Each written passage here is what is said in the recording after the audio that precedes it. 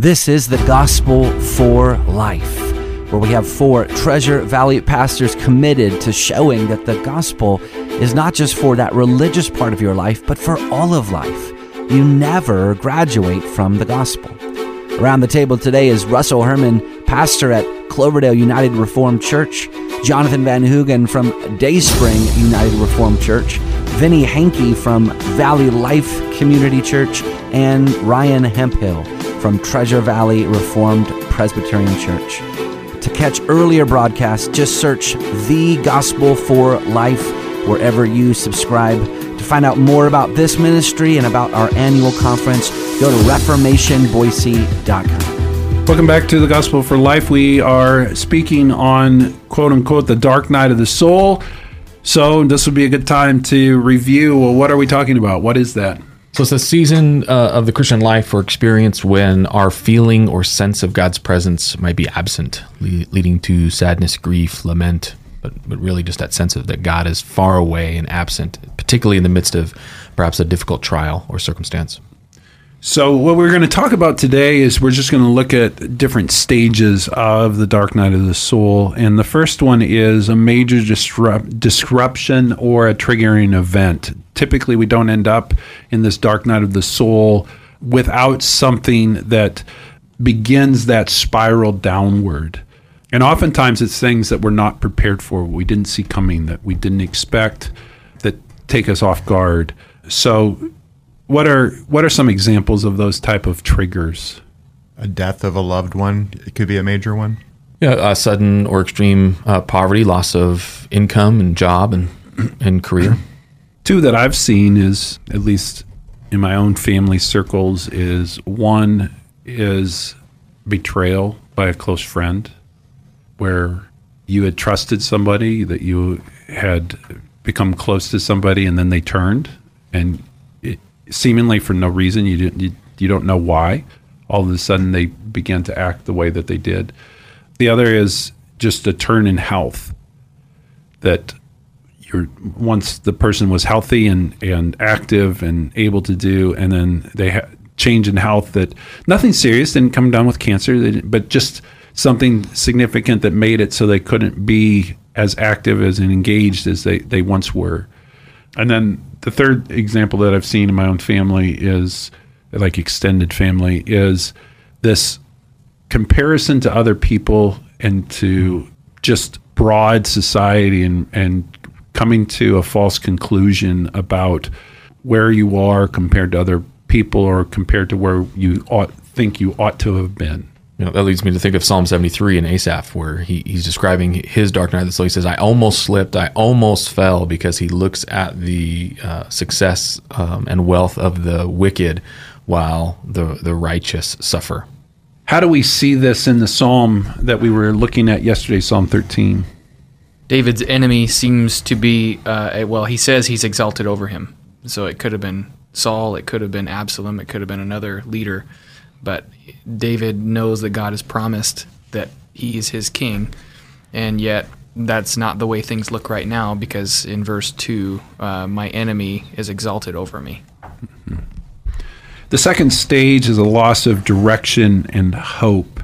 So something creates the trigger, step 1. This one is where that trigger has started the spiral downward where now it's despair and hopelessness. What all is involved in this stage as far as despair, hopelessness? I think it's, if you can think about walking down a path and then this triggering event kind of knocking you off the path, so you become a little bit perhaps disillusioned with your purpose. You begin to question your calling, the meaning of your life. It can get, we call it the dark night for a reason. It can get pretty dark, where you begin to question and consider the worthiness of continuing in the pursuit of the life that you imagined you'd have at this point. There are 2 biblical examples that show this stage, I think, pretty well. The first is Elijah. He had this mountaintop experience. He takes on all these prophets of Baal. God comes in and intervenes and displays his legitimacy and glory over these false prophets. And then all of a sudden, he's running in fear. He's afraid and is exhausted and is despairing of life. He wants to die because he feels this sense that God has let him down, or in some sense, the events didn't play out after Mount Carmel. They didn't play out exactly as he thought they ought to have. And he feels as if, why bother? My work, my identity as a prophet doesn't matter. And I wish I could just have my life taken. And Jonah's another one. He clearly is in disobedience to God. God has called him to a particular task, a task that he does not want to do. He's running away from God. God has sent a storm to disrupt his disobedience, and Jonah will have none of it, and says, basically, take my life to the sailors. Throw me into the sea. Yep. And throw me into the sea so that I can die, because I'd rather die than obey. And I really am angry and struggling and all of these things. And he's saying death is better than to live the life that I've been called to. Other things that you want to? I would say that I've seen this in pastoral ministry with myself at times, and nothing recently, obviously, but Charles Spurgeon struggled with this, a loss of joy, loss of direction, especially when someone like Spurgeon had a lot of people writing about him, slandering him, and everything else.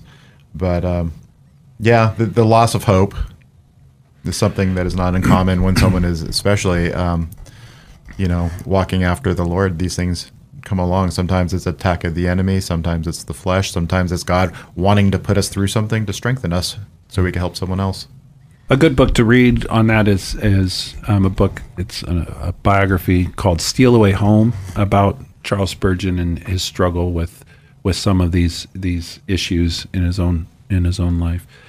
You have the trigger. You have loss of direction and hope, where you're spiraling down, and then really the next step is hitting rock bottom. This is where you get to this point, and this is actually where some have made the choice that life is not worth living and have taken their own life. They've come to that point. I think I mentioned this on the air before, but I had a nephew that took his own life several years ago, where he spiraled downward. His parents, this is my brother, had intervened, had felt like he was moving in the right direction, thought that they had gotten him back on an upward trajectory, but my nephew was just living in denial and was going along with what his parents were saying, playing the game so that he could be left alone. And then he took his own life. How old was he? He was 22. He had just gotten done with college, and I was probably 23, I guess, 22, 23. And he felt like his life wasn't what it ought to have been, that he thought he was going to be much further along and more successful. He felt like he was a failure, which is just ironic because he was one of these kids that was kind of a Renaissance kid. He was artistic, he was athletic, he was smart, he had an incredible, infectious personality. He's the type of kid that you would want as a friend because he just literally lit up a room when he walked in. He was that type of person. And he was so self-deceived that he didn't see any of that. He saw himself as this absolute failure, and that he was just a burden to everybody around him, that it was better that he was dead than to continue on being such a burden for other people. And he just believed the lie of the devil. I'm so sorry. I think that's one of the dangers of that descent toward the rock bottom, is when there's a loss of direction and hope. In that void, there can be lies that we grab a hold of, and having the courage to say out loud during that season what's in our mind, it takes courage, but it is a pathway to the next step, waking up to the truth. But it is the way out. The sad thing is, he wrote all this out, wrote all of what he was feeling and experiencing and going through, but never shared it until after he had taken his life. So he never really let anybody in.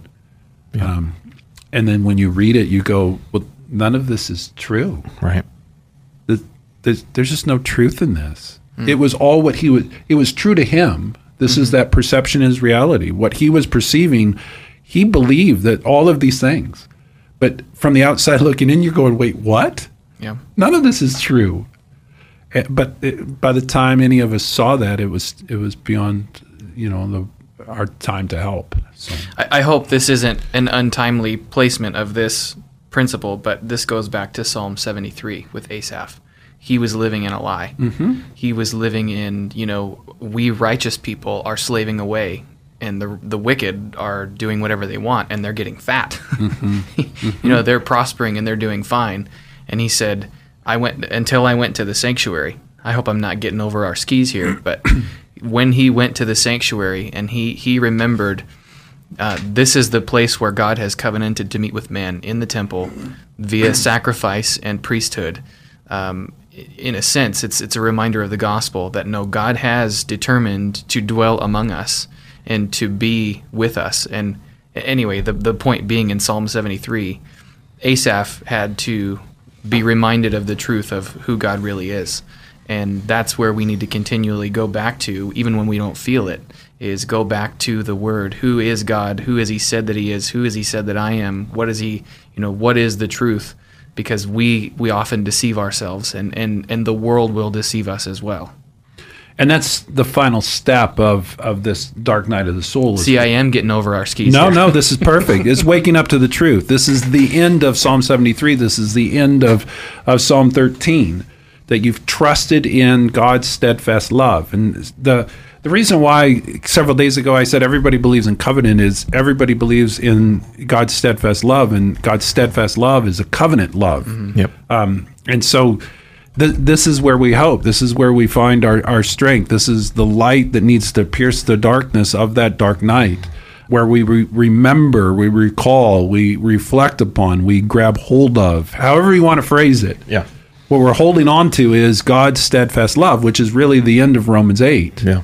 I think one of the benefits of the dark night of the soul as we experience it is this fact that we have to face the subjectivity of our feelings and our emotions, and how they can, as James talks about, being moved back and forth like a wave in the ocean, to and fro. And so what I think God is doing when He allows us to experience this season is He's teaching us to love Him based on the objective truth of who He is, and not our subjective experience or circumstances. And so if you think about our old nature, we used to love the world because of the way it made us feel. And when we begin our Christian life, we can be tempted to love God that way. We love Him because of how He makes us feel. One of the benefits of the dark night of soul is you're forced to love God for who He says He is. That's right. Not for how He makes you feel. Yep. And I think this is so important to just remember that our feelings are a gift of God, but because of the fall, we can't trust Him. Yep. And so what we trust is the objective reality of how God has declared Himself to be in His Word. And even though it might be the last place you want to be, it's the very place you need to be, is saturating your heart and mind with the truths of God's Word. Be in church, be singing songs, be in community, so that you remind yourself of what is true, not what you think or feel is true. We'll unpack this further tomorrow. We'll see you then.